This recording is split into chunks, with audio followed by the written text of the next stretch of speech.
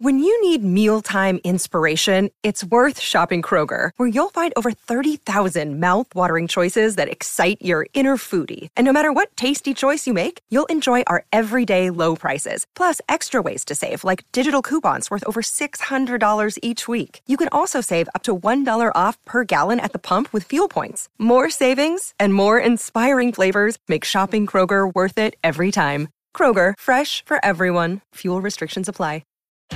The Dugout Premier League Preview. Football Social Daily.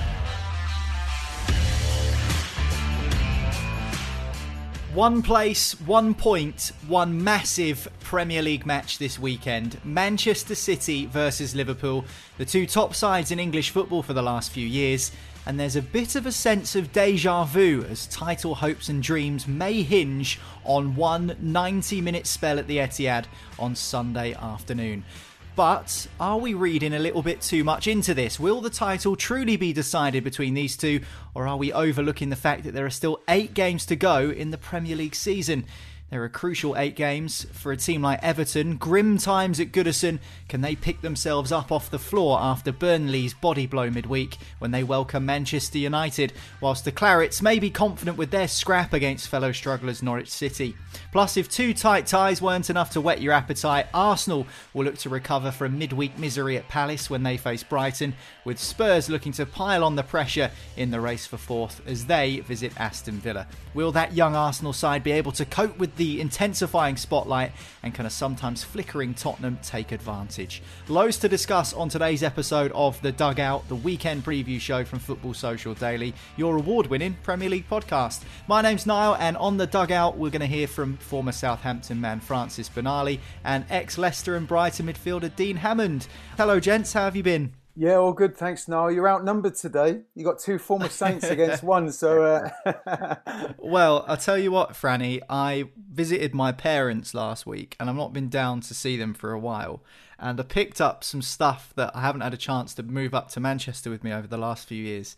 And there are a couple of framed Portsmouth shirts, and I was hoping that I'd have time to nail them up to the wall before the show. But I ran out of time, so I think you might have just edged me on that one. What about you, Dean? How's things? Very good, mate. Kids are on half term, so spending time with those, so which is always entertaining. But no, I'm very well, thank you, mate. Very good. A bit of a 45-minute break from daddy duties for you then to come and talk about footy. It is, it certainly is. Just a little break from the trampoline at the moment, I think. So yeah, give my old legs a rest.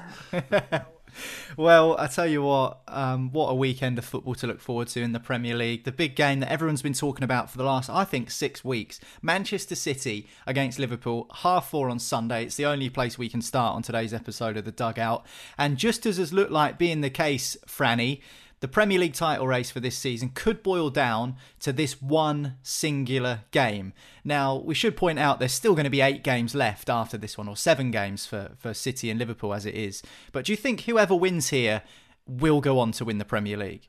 Well, I guess it's quite clear it's going to go a long way to the outcome, isn't it, Niall? It's, I guess for all of us that aren't connected or have any connection with the club or a supporter of either of the teams, it's brilliant to watch on from a distance. I guess if you're involved in it, it's going to be pretty tense. It's going to be, a very close game, I would imagine. And one that really, as you're alluding to there, is going to, probably, you're right, there is more games to play still, and there could be another twist or turn, but this is going to be a huge factor in who will ultimately be Premier League champions this season. What do you think the result might boil down to? Because we've spoken on this show before, Dean, about what Manchester City offer and Liverpool, what their qualities are. And these are two sides that have been really hard to split over the last 3 or 4 seasons. They've got 2 world-class managers, Pep Guardiola and Jurgen Klopp. You know all about those 2 gents.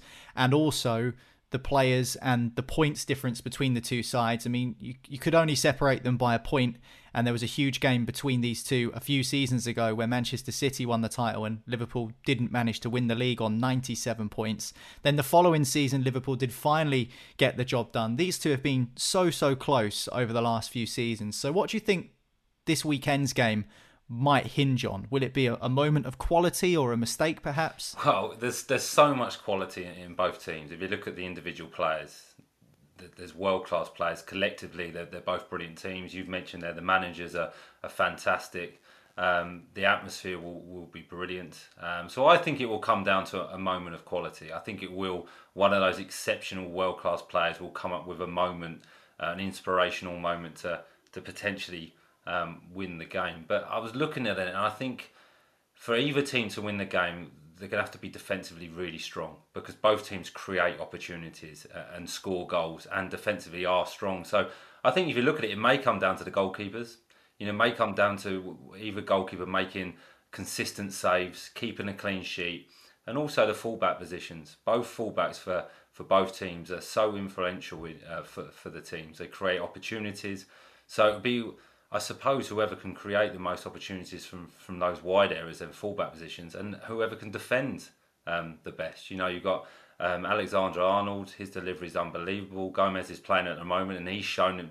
The last game was against Watford, 2 deliveries, one for Jota's goal, and I think it was one for another opportunity as well. Robertson's a top class player, and then you've got Kyle Walker, who's just a seasoned pro, who's brilliant.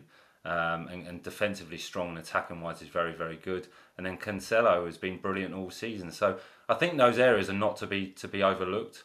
But I think if either team can keep a clean sheet, they'll win the game. The game's at the Etihad, Franny. How much of an advantage is that? We're talking about 2 elite teams that are always looking for the tiniest of margins. How much of a benefit will it be that this game's at the Etihad rather than at Anfield? Well, if you look at history, I think there's only been one victory for Liverpool in the Premier League away from home for them since 2012. So I don't want to be jinxing the outcome at all, but history shows that it's a difficult place for anybody to go to, and even with that record for Liverpool as well. So as Dino said, the teams are going to have to be tight defensively with the attacking talent that both teams have and their attacking intent as a collective group and a team. We know that the firepower is there for both sides, and defensively they'll have to be strong, as Dino said. But these games, when they're so tight, it could be out of both teams' hand. It could even be an official's decision. Those margins are so fine in these kind of games. It's a fascinating fixture, and one that I'm sure every single football follower will have eyes on. I won't ask you two boys to choose a winner because I don't think that's fair. I mean, it's hard to see one way or the other. I mean, it's tossing a coin for me, just how good these two sides are. But in a strange way, people are writing off the draw, Dean. And if this game does end a draw, which is highly possible, it still keeps that title race going into the next few weeks, and then it puts more pressure on those remaining 7 games that we've already touched on. Well, I think you're right now. If you look at the fixtures, I think if it did happen to end in a draw, Man City would be the happier. Obviously, because they're at a point ahead, they're top of the league. But I think they do have favourable fixtures. Liverpool have got a tough running. And it will be, if they could achieve this and they could win the league, it would be an unbelievable achievement because of the run they're on and the amount of games they've won already.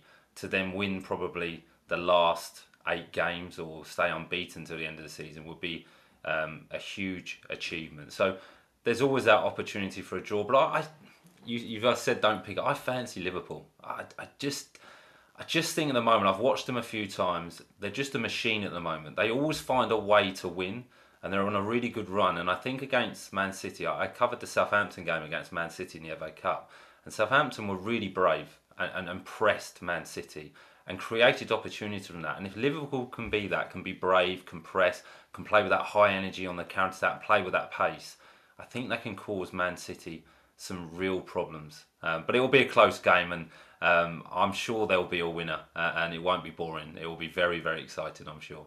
There's also the added excitement, I guess, not just to this fixture, but in a week's time they're going to be playing one another in the FA Cup semi-final as well. So if there's a winner in this game, does the other team win the cup semi-final, almost like to balance it out a little bit? But it could horrendously go wrong for either side if they're, in a week's time, losing 2 fixtures on the bounce. I can't see that, to be honest, but it would be a fascinating dynamic come a week's time.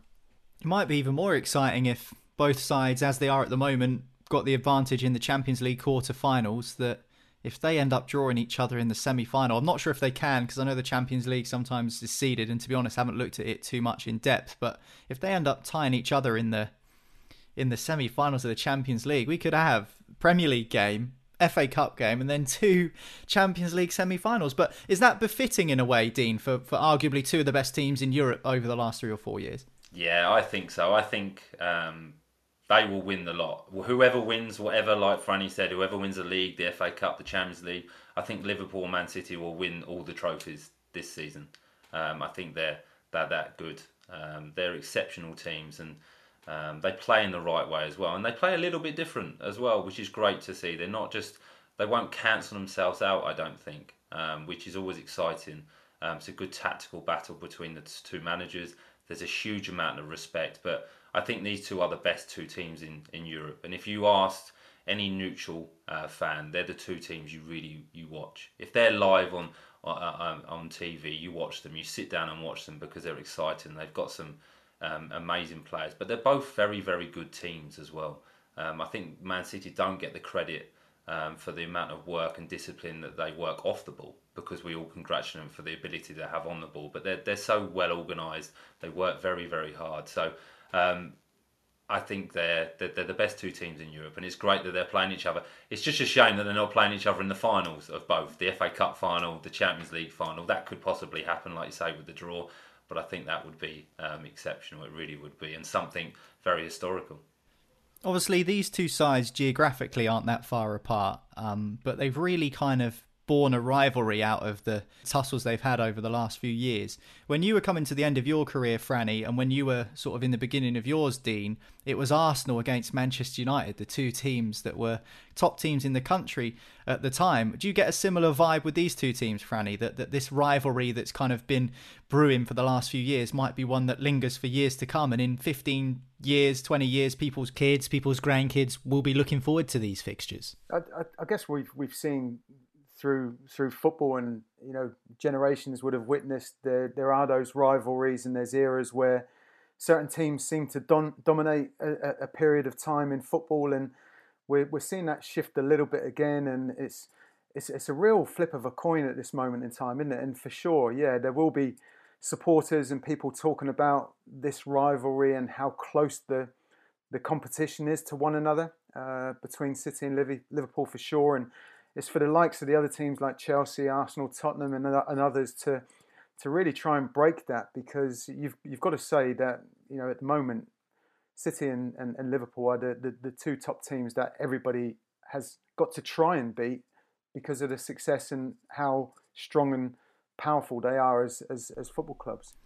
Going into these sorts of games, what is the emotion? Is it nervousness? Is it excitement? I know because our 2 clubs, Franny, don't really play against each other that often, Pompey and Southampton. When the rivalry, the derby day comes around on the South Coast, the excitement just ramps up so many different notches. And I imagine, Dean, you've played in that fixture and you've played in other derby matches as well. So what's the emotion? Were you a player, Dean, who got excited? Were you a player who maybe got a little bit nervy, but was it good nerves? Just talk us through maybe some of the emotions you would feel going into a game of this magnitude. I think you'd be lying if you didn't have both. I think there's definitely nerves, but there's definitely excitement. I think the nervousness for me was always the build-up, that maybe during the week before the game, the work you would do with the media, speaking to fans, the work you would do on the training ground, maybe overthinking the game, thinking I don't want to make a mistake, but I want to try and be the hero. Everyone wants to be the hero, score the winning goal. You kind of think about that as well. But I was, like I say, during the build-up, I was more nervous then. When it came to the game, when you actually got to the game in the dressing room, you got out for the warm-up, you started feeling the atmosphere grow within the stadium. That used to inspire me, and I used to really enjoy that and thrive off that. That's when I felt as though I came alive. And then once the nerves maybe return a little bit as you're standing in the tunnel and you can hear the noise, and you're looking at the players around you, looking across, you're looking at your own players. But as soon as you walk out into that grass and you hear the noise, I used to love that. I used to really love that. I'm sure Franny was the same when the noise from the fans, and you'd stand there, you'd look up and see your family, and you'd see the expression and the passion in the fans' face. It was game time then. And I was more about staying under control then.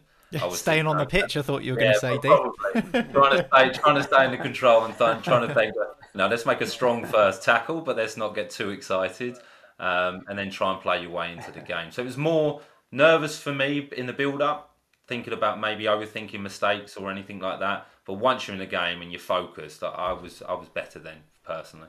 What about things like getting to the ground, Franny? Does that kind of ramp up the nerves a little bit? Because we've had some weird incidents between City and Liverpool where things have been thrown at team buses and there's been congregations trying to block the team from getting to the stadium, and there's been smoke bombs and flares and all sorts of stuff. Obviously, you don't want to see buses getting attacked or anything like that, but does that change things? Even the morning of the game, what you eat, the journey to a game, those sorts of things? It can do if you're talking about something as extreme as that, demonstrations or buses and a welcome that a visiting team might receive. I agree with Dino. The butterflies, certainly for me, were there before the game, and I think the players themselves, they're of a calibre and of quality that they've got a lot of experience of big games already throughout their careers. Even the young players, they're at clubs that are huge football clubs, and that pressure of having to turn up and deliver is there on a week-to-week basis for them. So I think there was going to be those butterflies maybe to a degree, but speaking personally, I always felt that once the whistle blew and the game was underway, then you're almost like just clicked into business mode. It was like doing what you're there to do, and playing to the best of your ability, and putting out and putting into practice a game plan that you've worked on for potentially a week or so, but maybe just a few days with all the fixtures they've had. But yeah, it's going to be absolutely red hot in the stadium, and I can't wait to watch this one. No, absolutely. Well, what a game we've got in store in the Premier League. Sunday, 4:30 at the Etihad Stadium, Manchester City against Liverpool. Could whoever wins this, if there is a winner, go on to lift the Premier League title at the end of the season? Well, we'll wait and find out. And of course, we'll have a full rundown of that match on Sunday's edition of the podcast. So hit subscribe and you won't miss that. But that's not the only big game taking place in the top flight this weekend. Everton against Manchester United is a huge one for the Toffees at the bottom. We'll talk about that next after this. The Dugout Premier League Preview. Football Social Daily.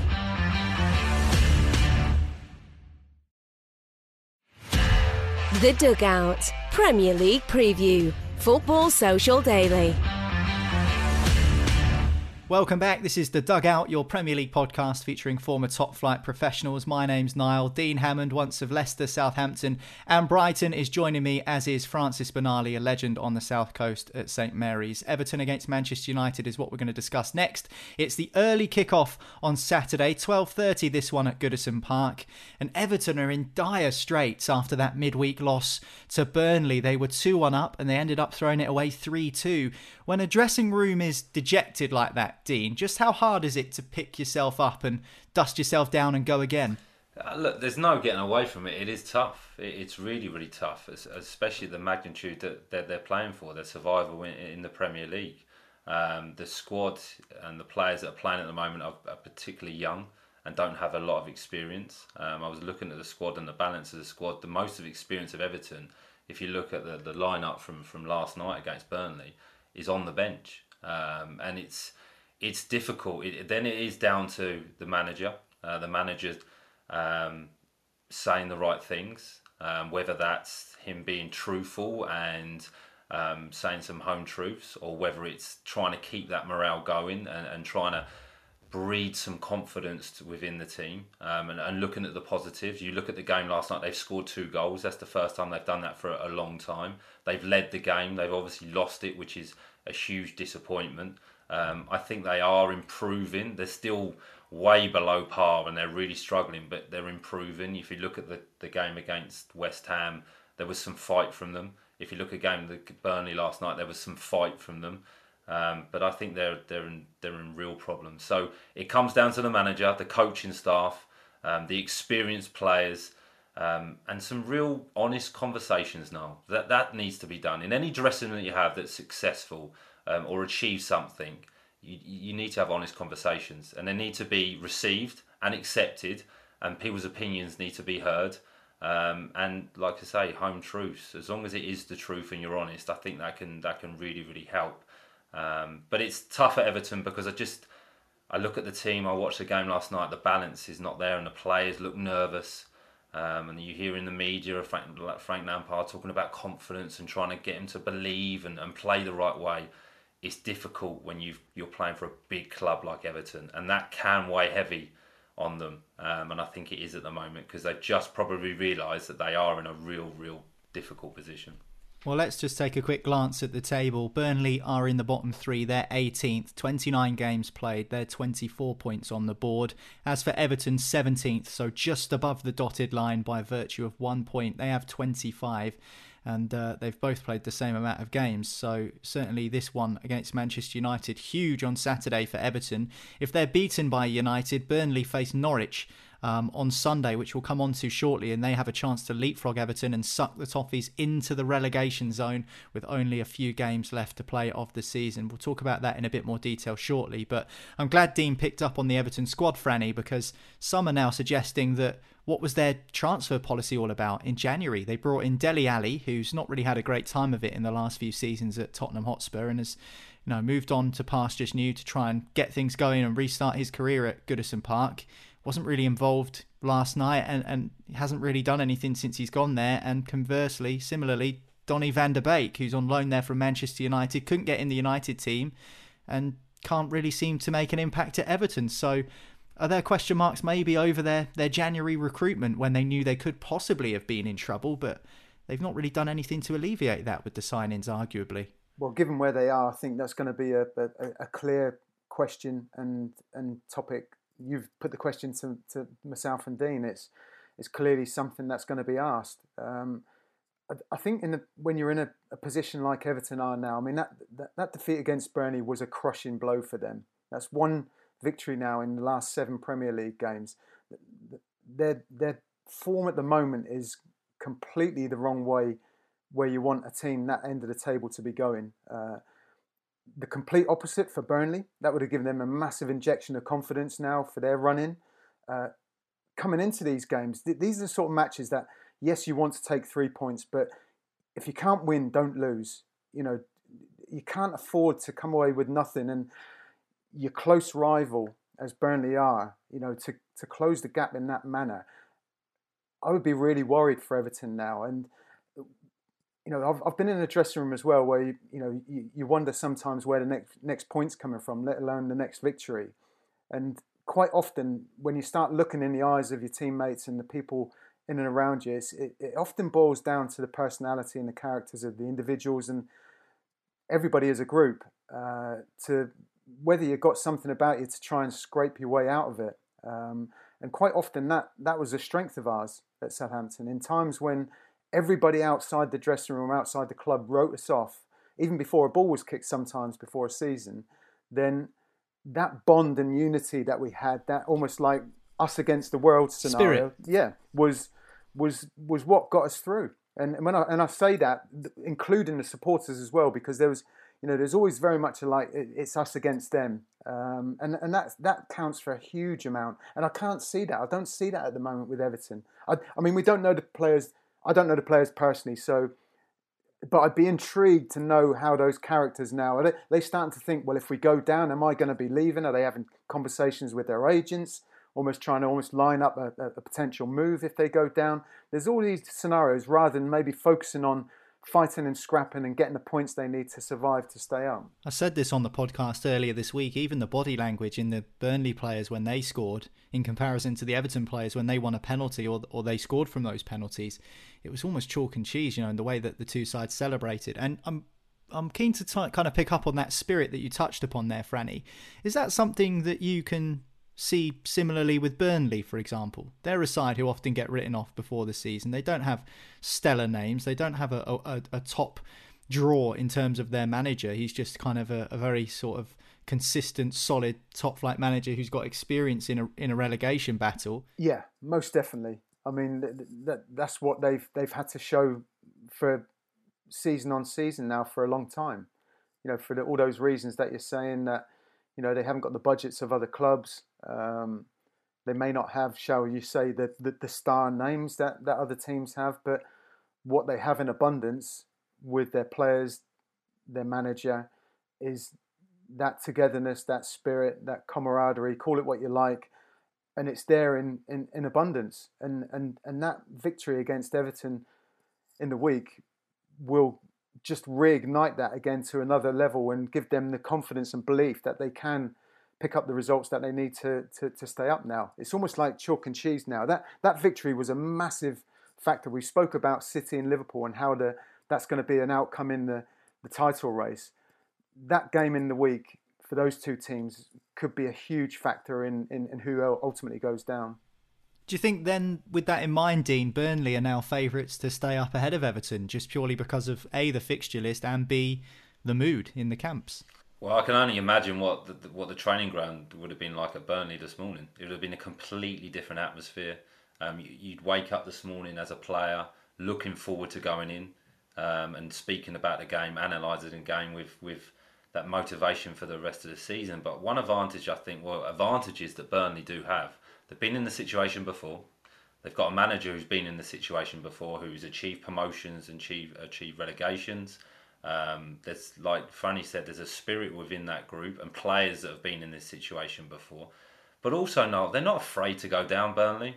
It's not a fear for them. You know, they don't want to, but they're not scared to go down because they know that it's happened to them before and they've bounced straight back. If you're those Everton players, you've not been in this situation before. You've got a manager who's had a brilliant playing career. One of my heroes, fantastic player, has done okay as a manager, but he's not been in these situations before. He's not worked with these type of players before that are not winners, that are not fighting for trophies.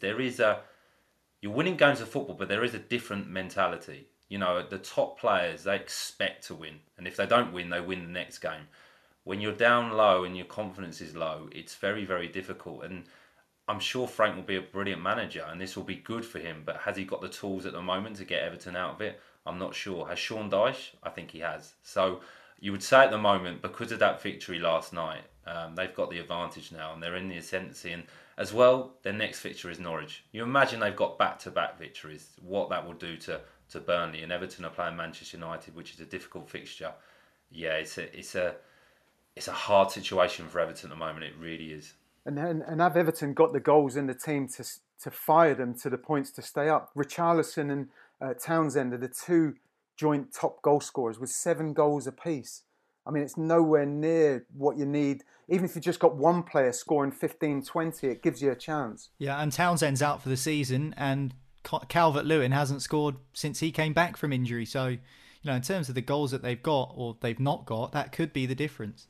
Well, no, like one thing I see, and like I don't know the Everton players personally. You know, I've worked with Calvert-Lewin when I was at Sheffield United, but he was a young lad, so it's hard to speak about him. But what I see potentially within that Everton group is a few players that believe they're probably too good for Everton. And it doesn't really matter to them if they go down or not because they believe that they are Premier League players and they will get a move. And that can be a difficult situation because it doesn't quite mean as much. Now, that sounds like I'm judging players, but that's only what I see from the outside. They're not trying potentially or running quite as much as they were. And that's the difference to me. We can all miss chances, but when you're not quite putting in the same effort, I think that's a sign. I think you're right, though, because I think that is encapsulated in what we saw from Burnley. You know, you've got an unfashionable club with players who probably aren't sure if they'll play in the Premier League again, and thus, you know, they want to give it as great a chance as they can to stay in the division and you know, hold on to that dream that a lot of those players will have. I think it's interesting to discuss managers. I totally side with you, Dean, about Frank Lampard in being a player that I watched a lot growing up and really admire. Yet he doesn't have that experience at the sort of wrong end of the table, so to speak, in terms of relegation battles. But I was keen to get either of your thoughts on the impact of a new manager coming in. So we knew that Benitez, in terms of his Everton role, was always going to be a difficult one. It was always going to be combustible. He ended up losing his job. Lampard comes in, and we discussed this earlier this week, that Everton never really had that fabled new manager bounce under Frank Lampard. They won their first game, which was an FA Cup match against Brentford. And then the next match, they went and lost to Newcastle, who were a relegation candidate at the time. So immediately that feel-good factor was sucked out of Everton with that first couple of games. So are there any examples of managers who have come in during your time at Southampton, maybe, Franny, who have made a huge impact on the team and the club that you can recall? Yeah, I guess there's... when you're a player in the dressing room and you have that change of manager, I think it depends maybe to a degree what situation you're in. If you're a regular starter and you're playing a lot under the previous manager, there might be an element of anticipation, or not anticipation, but uncertainty, whether you're going to figure in the new manager's plans. If you're a player on the fringes a little bit and you're not playing much, you'd see it as an opportunity to impress the new manager coming in. So those sort of dynamics, it depends with the players' situation themselves. But yeah, for sure, there can definitely be an impact with a new manager, new ideas, new coaches and staff around them coming in and giving you that lift. But as you say, it's been tough for Frank. I got a huge amount of respect for him, like we all do, and I think he'll be a very good manager. But he's in a scenario at the moment where it's not, it's different to playing at the top end of the table and pushing for trophies and winning titles and winning silverware. That's a different kind of pressure.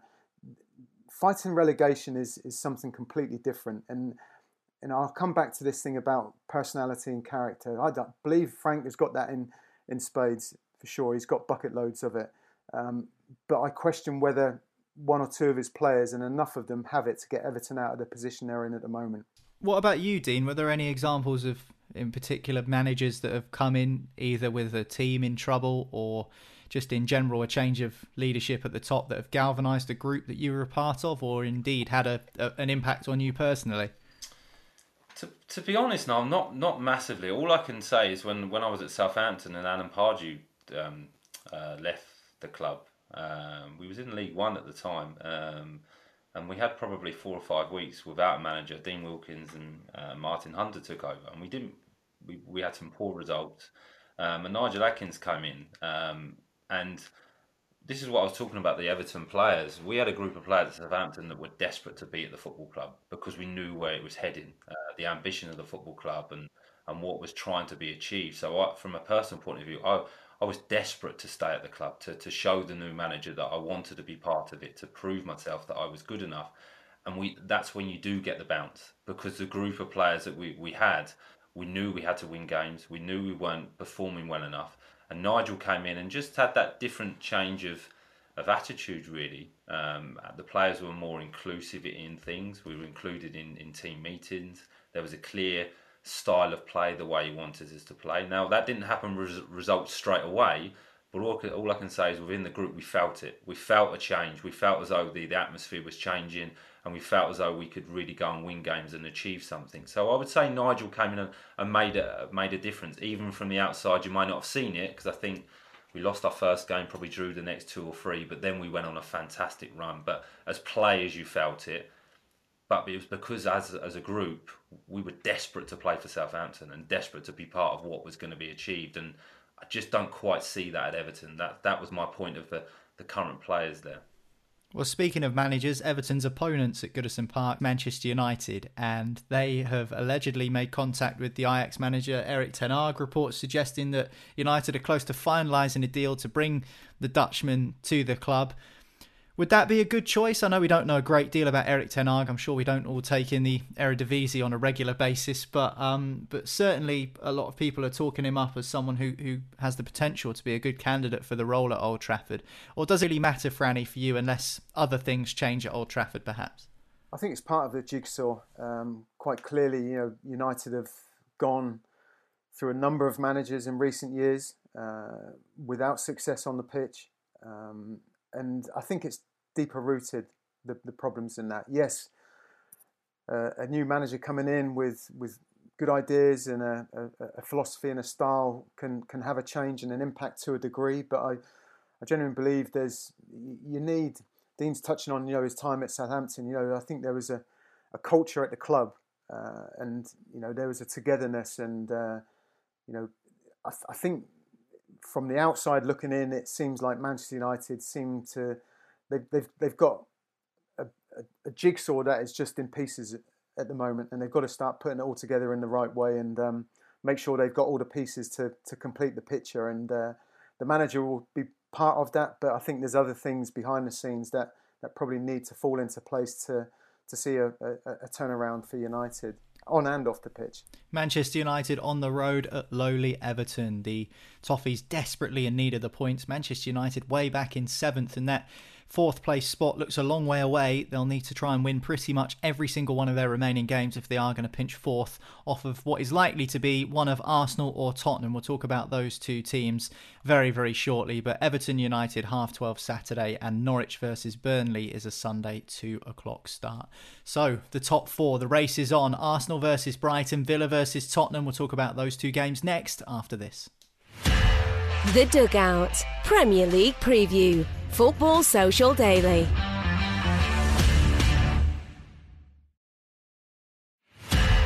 The Dugout Premier League Preview. Football Social Daily.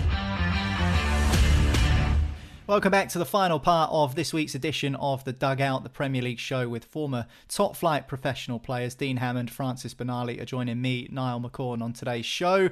And Arsenal versus Brighton, Aston Villa versus Tottenham is the offering in the race for the top 4, which is hotting up very, very nicely indeed, particularly considering Arsenal lost to Crystal Palace last Monday night, a convincing defeat as well. 3-0 it was at Selhurst Park to the Eagles, and that's allowed Tottenham a sniff. They're believing again that they can finish 4th. You talked about the Everton side earlier on in the show, Dean, and about maybe the lack of experience in the camp to try and see them through a turbulent spell. This is quite a young Gunners side, but it seems to have worked so far for Mikel Arteta. The young players have really performed well, but this is a kind of pressure that maybe they haven't been exposed to yet. I guess the question is, can they hack it? Well, there's an expectation now, which they've probably not had most of the season because they've put themselves in such a brilliant position. And I think they've been fantastic. They've probably overachieved from how the season started for them. And they play a good style of football now. It's exciting to watch. Yes, they had the disappointment against Crystal Palace where they were well beaten. But they've got some fantastic younger players. But I'd probably suggest the only issue you have with Arsenal, that it seems as though they have to play really well to win. They've not found a way of being able to perform and hang in games to potentially win a game, or go to a difficult place like Crystal Palace or a team who are going to be physical. You're going to have to defend a lot. They're very, very fit, and it was a different style for Arsenal. So it's good for the younger players in terms of their learning experience and their development, because I think this Arsenal team or the club are getting things right now. We just spoke about Manchester United, but I think Arsenal are a club now that are moving in the right direction. It's going to take a bit more time, but I think they've got these younger players are getting such valuable experience at the moment. They've recruited well. But yeah, there's an expectation that they've probably not experienced yet. So it will come down to the more experienced players of just allowing those youngsters to just go and play. Forget about the pressure. That's how they've got themselves in this position, by going to express themselves and going and play and try and win every game. And if they can continue that and be able and allowed to do that, I think they'll push Tottenham all the way. It will be an exciting finish for 4th place. It really, really will. So I think it's good for their development, but there's a different mentality now because there's an expectation from the Arsenal crowd. In the tricky moments, Dean, when you're a young player, how much are you looking to those experienced heads to try and guide you through? Because, you know, they're up against one of your old teams, Brighton, and I think I'm right in remembering you said that when you were coming through at Brighton, you were sort of in the team at a young age and you were captain at an equally young age, so you kind of had to learn on the job, I suppose. When you're in that situation, like this young Arsenal group are now, how much are they looking towards those experienced heads to try and guide them through the difficult patches? I think it's really important, Noel, and I think it's just, as an experienced player, it's just encouraging and allowing those younger players to still go and play and not feel the pressure, and being there for them for just a conversation.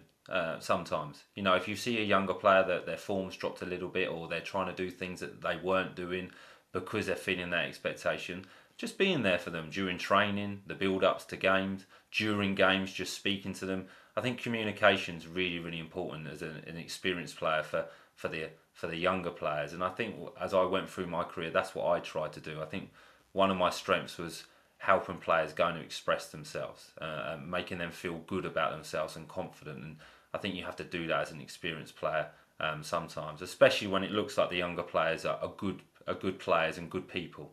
You know, they don't look like arrogant players that are walking around. They're working very, very hard. They look like they want to be at Arsenal. So I think it's just encouraging them and allowing them to be who they are and go and play the game, because they've been very, very good. They really have.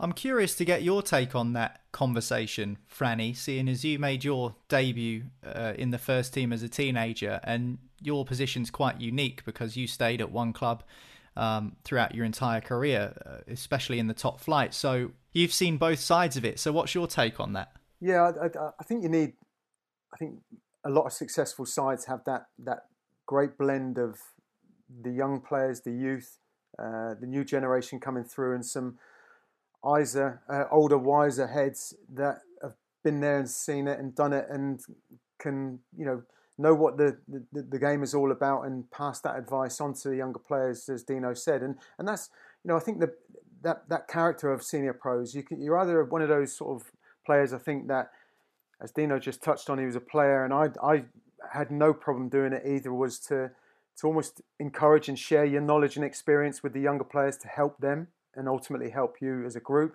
And there's other ones that almost just keep themselves to themselves and aren't that open or sharing with their knowledge and experience to help the younger ones. It's those different sort of personalities, I think. But yeah, I had it coming in as a young player with a lot of other young players breaking through in the team at the time, and we had a manager in Chris Nichol at the time who wasn't afraid to throw the youngsters in. And I'm not just talking like one or two. He would throw 4, 5 or 6 players into a game with maybe 3 or 4 senior heads in the team, and it was those players that sort of helped us out in those sort of scenarios. Players like Jimmy Case, Russell Osman, players like that had been there and done it in the game at the highest level, and were willing to sort of help us out, not just off the pitch, but on it in the middle of games as well, just with those little shouts and maybe just a little reminder of where you need to be stood and things like that. So yeah, it can be a massive benefit to a young player coming in, but I think also the youth and almost like fearlessness of a young player coming in, almost just wanting to take on the world and just play football with an energy and enthusiasm is a brilliant thing as well when it's not got that experience behind it as well. It's hitting that sweet spot, I think, isn't it? In between having the youth and exuberance and the experience and, still being able to run around to a degree, which is I guess extending now probably beyond my career, because we're seeing players playing well into their 30s now. Was there ever a moment where you thought, oh my God, I'm the old one now, and you're looking around and all the young lads running around? I mean, I see this now when I'm doing a game for work, and you're preparing your commentary notes or whatever, and you see someone's born in 2003, 2004, and you think, oh, where are those years going? Was there a moment that you can pinpoint, Franny, where you thought, oh my, now I'm the experienced one here? Yeah, I can look back, and I mean, I was club captain for many years, and that sort of had maybe more of a role off the pitch, but quite clearly you need to be part of a group and lead, even if you're not the captain and wearing the armband. There was definitely a point where I think I looked around the dressing room and realised that I'm now no longer that youngster that is looking up to the senior pros to be a voice in the dressing room, out on the pitch, on the training ground, and I think it was great at Southampton at the time, because there was a number of us, I think, that were in a similar sort of scenario and a similar sort of age group. And I think individually, but also collectively, there was a number of us that thought it's now our time to step up and be more of a voice within the dressing room. And I think that helped that transition a little bit, from going from being that quiet youngster, a little bit shy and respectful, to then being more of a voice on and off the pitch. How about you, Dean? When did you look around the changing room and thought, I'm the only one here with black boots, and I'm the only one that's still using DP? Yeah, still polishing my boots. Do you know? Well, it happened quite early for me now, because when I was at Brighton, I was captain at 21, 22, because we had a lot of youngsters. The club was obviously near administration, financially was struggling, so it was a very, very young team. So I had to take responsibility pretty early, and it was difficult at times because I didn't have the experience, and I was learning on the job, but I liked that responsibility. When I was captain, I thrived off that extra responsibility. I must admit, I may not have known it at the time, but I think it definitely helped my performance individually.